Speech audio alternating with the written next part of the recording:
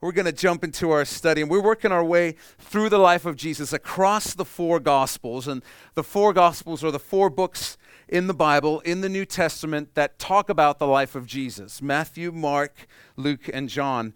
And as we meet Jesus this week, we meet him as a preteen. He's 12. He's probably in puberty. He's in an awkward stage. And this is the only account of Jesus' life between the events of the Christmas story and the beginning of his ministry around the age of 30. This is the only glimpse that we get in that entire span of time, about 27 years.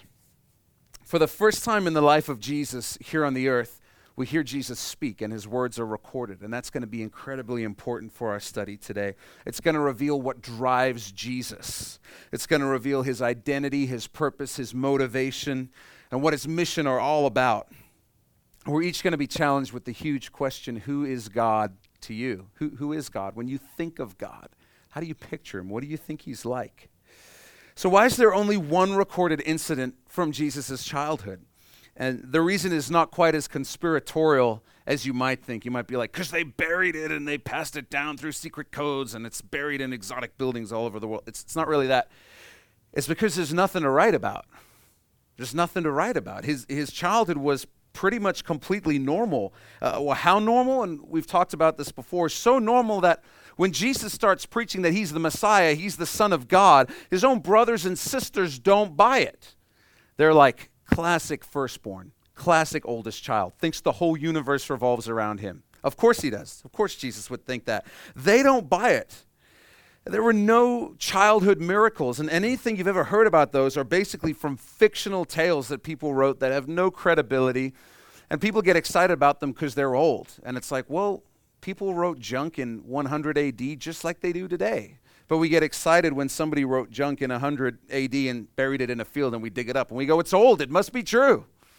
Gossip's been around forever, and lying and fiction's been around forever. There are no childhood miracles, and we actually know this because in the Bible, in the Gospel of John, it tells us when Jesus does his first miracle in Cana, where he turns the water into wine, it specifically says this was the first miracle. This was the first sign. There are no flying pigs, nothing crazy like that going on. It was the first miracle. Jesus wasn't like a superhero who had to learn how to tame his vision. You know, there was never a night when Mary and Joseph were, sitting around the kitchen table going, we got to get this laser vision under control. He's killing too many innocent people. Like we've got to help him get a handle on his abilities. That never, ever happened. It wasn't like an out-of-control superhero thing. He's just normal. And one of the most radical claims the Bible makes about Jesus is that he never sinned. He never did anything wrong. And you might be thinking, well, how can you be that way and have nobody notice? Have nobody notice? Well, when you think about it, to really grasp that, you would have to be with Jesus 24 hours a day. And you'd have to know his thought life as well. So nobody thought it was unusual that he didn't sin when he was with them. If you and I have a conversation during the day, I don't walk away and say, wow, I don't think he sinned once during that entire conversation. Maybe he's sinless. Maybe he never sins. None of us ever think that. So everybody just assumed that Jesus was sinning somewhere else with somebody else at another time. Nobody had any idea that he was completely sinless. Only God the Father knew that. The Bible also tells us that Jesus grew up with at least 4 younger brothers and 2 younger sisters, and that his family was part of the working class, which at that time was more like the working poor. They weren't very well off. And last week in our study, we found out that there was this psychotic evil king named Herod the Great who wanted to kill Jesus when he was a baby because he viewed him as a threat to his rule. So God tells Joseph, Jesus' foster dad, through a dream that they need to flee to Egypt. And based on the timeline the Bible gives us and the death of Herod as recorded in history, it was probably around 2 years that they spent in Egypt. That would line up as around 4 BC when Herod the Great dies. And so God says, come on back, make yourselves comfortable. And so they come back to Nazareth and they make themselves comfortable in Nazareth and start settling down. So from the age of about 4 years old and on, this is Jesus' childhood, just normal, living in a hick town, bit of a redneck, working poor, brothers, sisters, normal, nothing exceptional. So let's set the scene for today's study. Jesus and the family are headed to the big city of Jerusalem, which is the religious and cultural center of Jewish Israeli life. It's where the temple is. It's where everybody goes. And they're there for an annual 8-day celebration and feast called Passover. This was an annual event. It happened every single year, and every able-bodied male was basically required to go there. So Joseph's got to go there, so the whole family goes with him. And Passover celebrated a special time in Israel's history when God supernaturally freed them from slavery in Egypt. And I'll give you the super fast summarized version. Through a series of events, the Israeli people, the Jewish people, end up in Egypt. They start having a ton of kids. They're blessed. Everything's going well for them. Pharaoh, the king of the Egyptians, looks around and says, like, they're starting to outnumber us, and sooner or later, we're just going to be removed from the picture. This just isn't going to work. So he goes to work sort of enslaving the people and oppressing the people, and they're worked incredibly hard. They're worked almost to the point of death. God picks a man named Moses to be a savior to his people in Egypt. Moses goes to Pharaoh and says, Pharaoh, you got to let my people go. Pharaoh goes, no, not going to do it. And so God says, okay, let's give him some motivation. And so God starts sending these plagues to Egypt. You've probably heard about them. All the water in the entire country turns to blood. There's a plague of frogs, a plague of locusts. There's boils. It gets worse and it gets worse and it gets worse. Herod says, okay, you can go. Then he changes his mind. Finally, God says, listen, we got to take this to the next level. And God says, this is what I'm going to do. I'm going to send the angel of death to Egypt. He's going to kill every single firstborn son in every home in Egypt. But he tells the Jews, he says, but here's what you need to do. You need to go kill a lamb and paint with its blood across the top of your doorframe on your front door, across your doorpost. When the angel of death sees the blood of the lamb over your doorpost, he's going to pass over your house, and your son will be spared. And this is all pointing prophetically to Jesus, who the Bible also says is the Lamb of God, whose blood saves us. So this is a picture that God is creating to show us what's going on. And this is where Passover comes from. Because of the blood of the Lamb, the angel of death passes over their homes. And God says, I want you to celebrate this and remember what I did for you in Egypt, where I brought you out of Egypt. And God brings them out of Egypt. And there's going to be another feast called the Feast of Unleavened Bread. They basically have to go so quickly, word comes down, Pharaoh says, okay, get out of here, get out of my face. And so when they hear that word, it's like, okay, guys, we got to go now. They don't have time to bake regular bread, which takes time to rise, so they make something called unleavened bread, which is bread made without the yeast, and you basically just sort of knead it into a dough, and it's good to go. And people would take it when they had to travel in a hurry, so they make unleavened bread. And so there's another feast called the Feast of Unleavened Bread, which also helps them remember that they were set free from Egypt.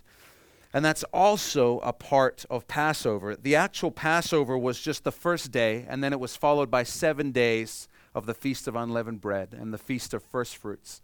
The Feast of First Fruits is just a feast where everybody brings the first of everything they have, the first of their fruits from the field, maybe the first calf or lamb that's been born to their flock. The idea is that the first of everything belongs to God, and this is the time, one of the 3 times every year, when they would bring them to the temple as an offering to God. So everybody who's Jewish basically descends on Jerusalem, and this is where Jesus is going. This is where Jesus finds himself. So we're going to read through this whole text together to get the overview, and then we're going to break it down a little bit. So we've set the scene here. We're in Luke's Gospel. We're in chapter 2 of Luke. If you have one of our Bibles, your outline is stuffed exactly where you need to be. If you've lost your place, just check out the contents page and look for the book of Luke. It's the 3rd book in the New Testament. So chapter 2 of Luke, and we're going to start in verse 41. Speaking of Jesus, it says, his parents went to Jerusalem every year at the feast of the Passover. And when he was 12 years old, they went up to Jerusalem according to the custom of the feast. When they had finished the days, as they returned, the boy Jesus lingered behind in Jerusalem. And Joseph and his mother did not know it. But supposing him to have been in the company, they went a day's journey and sought him among their relatives and acquaintances. So when they did not find him, they returned to Jerusalem seeking him. Now so it was that after 3 days they found him in the temple, sitting in the midst of the teachers, both listening to them and asking them questions. And all who heard him were astonished at his understanding and answers. So when they, Mary and Joseph, saw him, Jesus, They were amazed, and his mother said to him, "Son, why have you done this to us? Look, your father and I have sought you anxiously." And he said to them, "Why did you seek me? Did you not know that I must be about my father's business?" But they did not understand the statement which he spoke to them. And one of the first things you might notice in this story, it's one of the first things I notice when I read it, is like, they are horrible parents. When you read this, you're like, seriously? You get an entire day away before you notice that your son is missing? I mean, that would be like me going to Lynn Canyon or like Whistler with my family. When I'm tucking the kids into bed that night, I go, wait a minute. Someone's missing, you know? You're like, what? How did this happen? But let me maybe paint the picture for you so you can understand how this works. So you have a whole bunch of people who have come from Nazareth to Jerusalem, and they all travel together in one big sort of party, in one big group.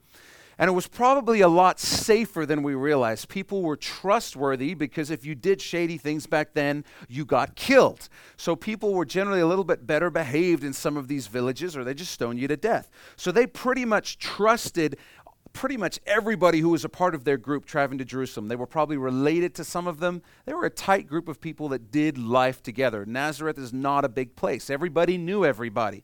And they traveled in one big group. Also, when they left, the women and children would actually normally leave about half a day before the men would. The men would stick around for some bro time for like half a day, and then they would catch up to them later on. So what's probably happened is Jesus is 12. It's right around 13 when you become a full-fledged member of the synagogue, and still with the idea of a bar mitzvah in Judaism today, you become a young man at the age of 13. So Jesus is right around there. So what's happened is Joseph is thinking, oh, he's probably with his mom because he's a kid. And Mary's thinking, oh, he's probably with his dad because he's pretty much a young man right now. And they both sort of overlook this. The whole group leaves, and they just assume that he's somewhere in there. Joseph doesn't see Jesus with Mary, but he goes, I'm sure he's somewhere in the crowd. Mary doesn't see him and says, oh, I'm sure he's with his dad somewhere. So they're not terrible parents. It's just a classic miscommunication. And you can imagine, if you're a parent, you can imagine the sense of panic when they bump into each other. How's the journey been? They probably walk a while, and they're like, where's Jesus? What do you mean, where's Jesus? He's with you. I thought he was with you. And this panic sort of sets in. And if you're a parent, you know that feeling where you think you've lost your kid for even a second is the worst feeling in the world. You feel like you can't breathe. You're just overwhelmed with panic and fear, and it feels like someone's punched you in the gut at the same time. Now imagine that, and imagine being a day away. They're a day away, so they are frantic, and they're going back. It takes them a whole day to sort of make their way back to Jesus. So when you lose something or someone, where do you start looking? Where do you start looking? Most of us know quite simply the last place you saw them or the last place you saw that item. And how often do we do this with church where we come here, we're glad Jesus is here, and we leave Jesus here. We leave Jesus at church. And we come back the next week and we're like, oh, good. He's still right where I left him. Right at church. Right where Jesus should be. But Jesus never intended for us to live that way. He intended for us to live in the awareness of him at all times. Because the truth is, when we leave, he goes with us. He's with us. He's always faithful. The only issue is, are we going to live in the reality that Jesus is with us? Or are we going to live as though he's not? We have to make that choice. The Bible tells us that if we find ourselves far from God, the solution is remembering where we last saw Jesus. It's remembering where we last saw Jesus. How often is this? I talk about this all the time as a pastor, and this applies to me as well. You ever been in that place where you're like, man, I don't know what it is. It just feels like Jesus is so distant. He's so far away. And it's like, well, have you been talking to him? Have you been in his word? You've been reading about him? You've been spending time with him? Well, no. But that's probably not what it is. And it's always what it is. It's always what it is for me. There's always this connection between how connected I feel to God and whether I've actually been connected to him. It sounds so simple, But this is the mistake we all make again and again and again. I feel distant from God, so I don't pray, because that's going to help. I feel distant from God, so I'm going to skip church, because that's going to make it better. And we just get in this snowball effect, as though one day we're going to wake up and go, man, I just feel close to God today. Awesome. The Bible says, think about what you did the last time you felt close to God, and do those things again. What did you do when you felt close to God? Were you walking and you were just talking to him? You were sharing your thoughts with him in your mind? Were you in his word? Were you worshiping? Were you praying? Go do those things again, and that's where you'll find Jesus again. And then keep doing those things. Keep doing those things. It's not rocket science, but we go through the cycle again and again and again. In verse 45, it said, so when they did not find him, they returned to Jerusalem seeking him. Verse 46, now so it was that after 3 days, and you might want to underline 3 days, 3 days they found him in the temple. So it took them a day to realize Jesus is missing, to get back to Jerusalem. Then they had spent a whole day going away from Jerusalem. So it's 2 days before they really even make it back to Jerusalem. And they spend that third day looking for him. Sometime on that third day, they find him. It's really, really interesting to me that the only incident we have recorded of Jesus between the events of the Christmas story and the beginning of his ministry, we find him in Jerusalem celebrating Passover, God delivering his people from Egypt and from slavery. As we learned last week, Egypt in the Bible is always a picture of the world, Satan's kingdom, what Satan owns.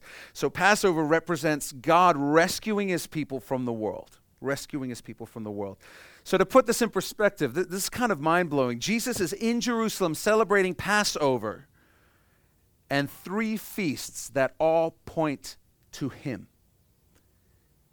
He's in Jerusalem celebrating feasts and ceremonies and holidays that are all created to point to him. And nobody knows it. And he's there, right in the middle of it. Jesus is going to shed his blood as the Lamb of God so that we can be saved and be passed over by death and instead have eternal life. Jesus is going to free us through the cross from slavery to sin, to guilt, to shame, addiction, to hopelessness, to fear, and everything else. And Jesus is the first fruits of the Father. He's the Father's only begotten Son, and the Father gives him to us. In fact, when he's around the age of 33, Jesus will find himself in Jerusalem again, around the time of Passover again. And this time the events will result in Jesus being killed on the cross. And this is on your outline. Years later, Jesus will again be lost for 3 days and found again on the third day. And that's not a coincidence. It's foreshadowing. It's a picture in the Bible pointing to what is going to come in the future. If we continue, it says, sitting in the midst of the teachers, both listening to them and asking them questions. Verse 47, and all who heard him were, you might want to underline, astonished at his understanding and answers. Astonished. And in Hebrew religious culture, questions were everything. You could tell how good a teacher someone was by the questions they would ask. And that was their culture. And you could tell how wise a student someone was by the question they asked in response. They're very conversational, very good at making each other think through questions. And one of the things I found to be true in my life is that God is the best listener. He's the best listener. I don't know if you've ever poured out your heart to God, but God rarely, if ever, interrupts. He just listens. He just lets you pour out everything, and he listens. And then when you've calmed down a little bit, then he's like, okay, let's talk about this. But it doesn't matter how fumbling my words are. God listens, and he hears it all. I've also found in my life that God still asks the best questions. For me, it's usually me pouring out my heart. I'm mad, I'm frustrated, I get to the end, and there's a moment of silence, and then God asks the best questions. And you can just sense the Holy Spirit saying, is that really what you want? Do you really believe that will make you happy? Do you really believe that will make anything better? Do you really believe it's them that needs to change? God asks the best questions. Have I ever let you down? He asks the best questions. So if you're carrying a burden, pour your heart out to God. He's the best listener, and he asks the best questions. And if we'll listen when he speaks, we too will be astonished at his understanding and answers. It says in verse 48, when they saw him, when Mary and Joseph saw Jesus, they were amazed. They were amazed. That word amazed is important because they don't see Jesus and go, oh, of course he's talking with the teachers. He's Jesus. He's kind of advanced for his age. They don't do that. They look at him and they're amazed. They're like you're conversing with the greatest religious scholars in the world and like hanging with them intellectually, like you're conversing. Like, what's going on with Jesus? I don't know. They were amazed because his childhood had been so normal. It wasn't like Jesus was 4 and he's like, okay, family, gather around. I'm going to do a Bible study. Now, when I wrote this in the Bible, this is what I meant. He doesn't do that. He's just a normal kid. So when they see Jesus doing this, they are amazed. It says, and his mother said to him, son, why have you done this to us? Your father and I have sought them anxiously. Again, if you're a parent, when you find your kid and you realize that they got lost because they weren't paying attention or something, don't report me to child services. I'm just saying this is how you feel. You simultaneously want to hug them and smack them at the same time. It's kind of like that. I'm so glad you're safe. Don't ever do that to me again. Oh my gosh, I'm so glad you're safe. I'll kill you if you do that. It goes back and forth like that. There's this surge of relief and emotions, and that's what's going on when Mary and Joseph find Jesus. They're like, I'm so glad I found you. How could you do this to us? Do you have any idea how worried we've been for the past 2 days? They are flipping out, and all the emotions are coming out of Mary. And Jesus' response is basically, it's okay. It's meant to happen. It's okay. It's meant to happen. Like what kid says that, you know? This is meant to be. It's like you're 12 and you're a Calvinist? Really? You know, like I've never even heard of this. This is amazing. So years later, when Jesus has been murdered and buried, we know from the behavior of everyone during the 3 days that Jesus is in the grave, we know nobody thought this was the plan. Jesus taught it again and again and again. Jesus taught, I'm going to die. I'm going to be in the grave for 3 days. Then I'm going to come back to life. They're all like, yes, we get it. No, they didn't. Nobody got it. And we know this because when Jesus goes into the grave, his disciples scatter. Most of them go back to their jobs. Like they go back to fishing. They're like, oh, well, that was a crazy 3 years. All right, let's go back to fishing. And that's where Jesus finds them. They've gone back fishing. They've gone fishing. Other people mourn for Jesus like he's dead and not coming back. But nobody thinks this is meant to happen. Everything's going according to plan. Everyone thinks it's all falling apart. And the whole situation that we see with Jesus here plays itself out again around the time of his crucifixion and death. When Jesus is found by his parents, his explanation is in verse 49, and you want to underline this. Why did you seek me? Did you not know that I must be about my Father's business? What a verse. I mean, that verse is Jesus summed up. That is Jesus. It's the mission statement of Jesus Christ. I must be about my Father's business. The mission statement of Jesus is, I've got to love everybody. The mission statement of Jesus is not, I've come to make everything that was wrong right.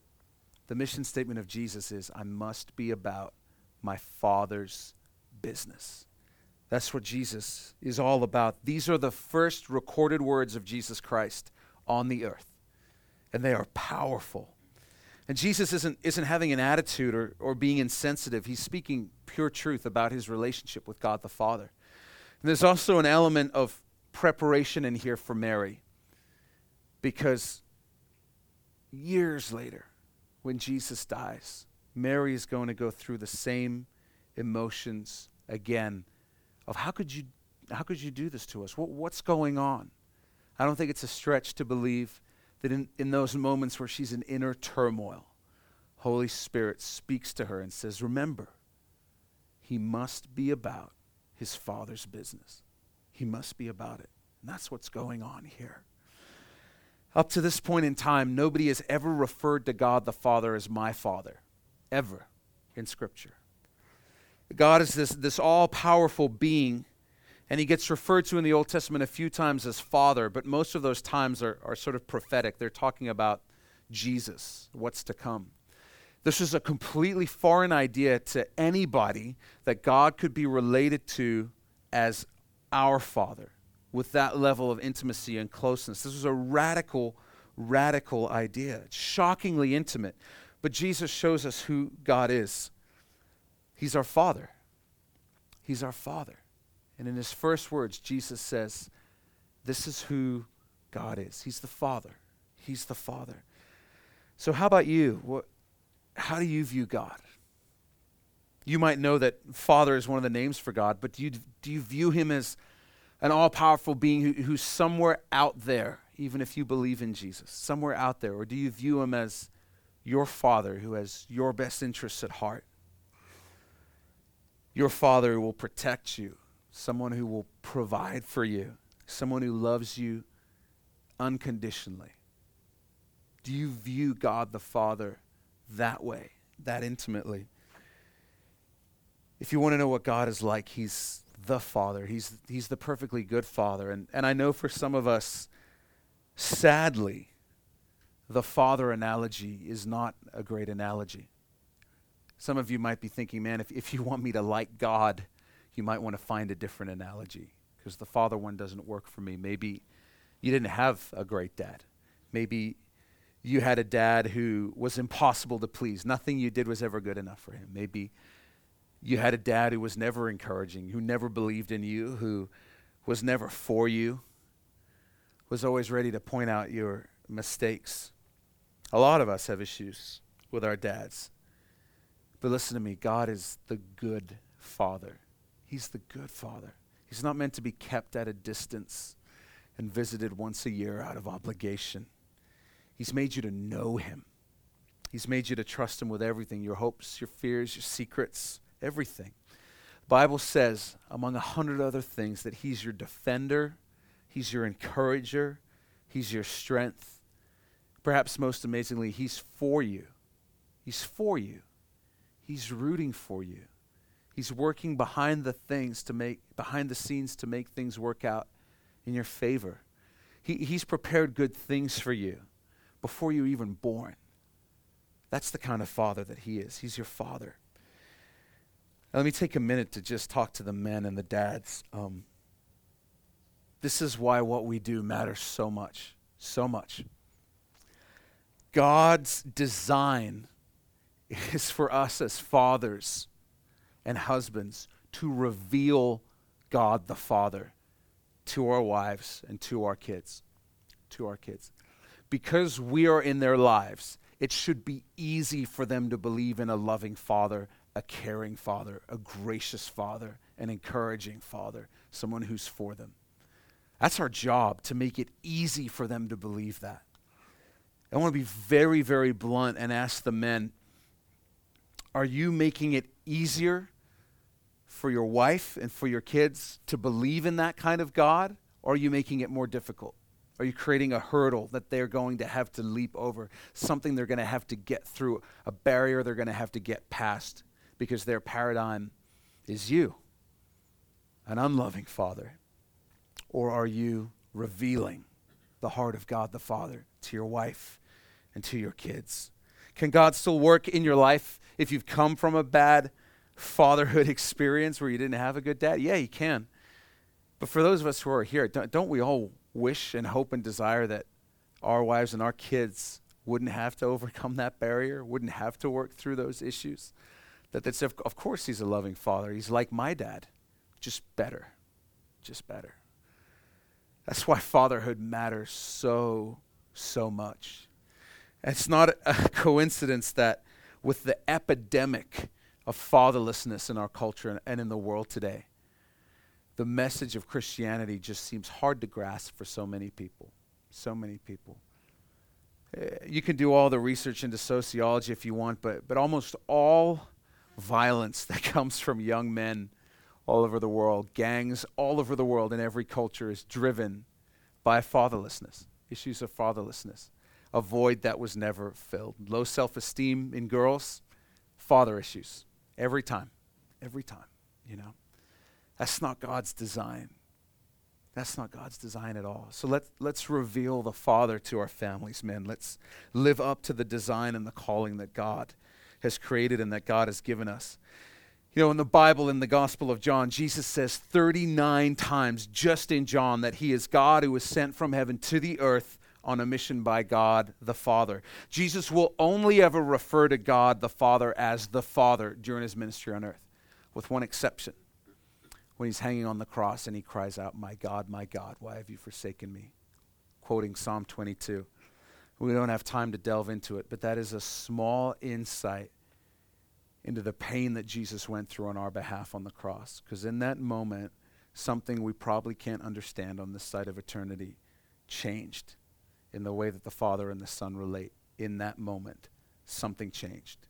And he couldn't call him Father anymore in that moment. Just a small insight. The Bible tells us in Luke 22 that Jesus was praying right before everything goes into motion for his crucifixion, before he's arrested, before he's beaten and whipped and put on trial multiple times. He's in a garden praying. And it says, and he was withdrawn from them, the disciples, about a stone's throw. So he goes a little ways away from the disciples. He knelt down and prayed, saying, "Father, if it is your will, take this cup away from me. Nevertheless, not my will, but yours be done." So understand this. What motivated Jesus when it all came down to it was his love for the Father. It wasn't even us when it all came down to it. It was his love for the Father.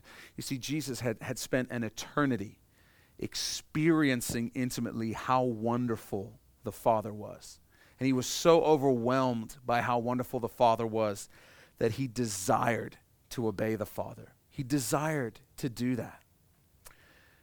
Did you not know that I must be about my Father's business? I must be about my Father's business. If we're going to follow Christ, very simply, we must be about the Father's business. We must. So don't miss this. To know the Father is to love the Father. And as you begin to know him, you'll realize that he's more wonderful than anything you've ever experienced or could ever hope to experience. Knowing the Father is the height of existence. It's the pinnacle of everything. It's the best of everything. God's invitation to you and I is not, do all this stuff for me, and then I'll show you how wonderful I am. The model God created is, taste and see that I'm good. Come and experience how amazing it is to be loved by me. Come and experience what it's like to be adopted into my family and be called my son or my daughter. Then you'll know that anything I ask you to do is ultimately for your benefit. It's for your good. Then you'll know. Then you'll want to do what I ask you to do. You know, when Jesus says, if you love me, you'll obey my commands. He's not saying like, you don't love me if you don't do it. He's just saying, this is what you'll do. If you love me, you'll find yourself doing these things. You'll want to. It won't be a checklist or a sacrifice. You'll want to do it because you love me. Everything flows out of a relationship with the Father. Everything flows out of a relationship with the Father. And we see that with Jesus, but again and again and again in our own lives, we go back to, now let me do all this stuff, and then I can experience the love of the Father. When the model that Scripture has is, listen, come as you are to Jesus Christ, experience his love, his compassion, his presence, experience that, and that will change you. That'll change you. That's why when I talk to people about what's going on in their life, I try to be much more concerned about how we're doing in our relationship with God than whether or not we're acting like we're in a relationship with God. Because if you're in a relationship with God, that stuff takes care of itself. Everything that you need to change, the Holy Spirit will reveal to you, and you'll want to do it. Living the old way will become less attractive. You'll develop a disdain for it. But it never works out if we're like, hey, I know you've just become a Christian, but it would make me feel better if you would act like you've been one your whole life. That would make me feel better if you could just go through the motions. I don't really care, what your relationship with the Father is like. I just want you to act like it. And we buy into that all the time rather than saying, listen, if your life is a wreck right now, a wreck, if there's so much you want to change about yourself, you don't know where to start, focus on your relationship with the Father. Just focus on that, and the Holy Spirit will go to work. I promise. I promise that's how it works, and it's so much better that way. So everybody dismisses it when Jesus says, I must be about my Father's business. They can't even comprehend what they say, so they're just like, all right, kids say the darnest things. And Jesus' own disciples don't even understand his teachings when he tells them he's destined to die on the cross. They're pretty much just faking it. They're like, yeah, I totally understand that. Yeah, of course I get that parable. Do you understand what he's saying? No, I don't have a clue. They don't understand, and Jesus' parents don't understand what he's saying. There's nothing in the psychological development of Jesus that Scripture tells us about. Scripture doesn't tell us if he sort of had a gradual awakening that he was the Son of God, or if he had like an epiphany where one day it's just like, holy me, I'm the Son of God. It's like we don't know how that played out, but what we know is that when we find Jesus at the age of 12, he already knows that he's the Son of God. He knows who his Father is, and he knows that he's here on mission. He knows all that by the age of 12. And he lives with that.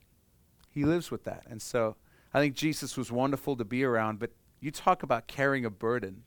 He knew somewhere in the back of his mind that he wasn't just on the earth to have a good time and meet people and shake hands and kiss babies. He knew there was something coming.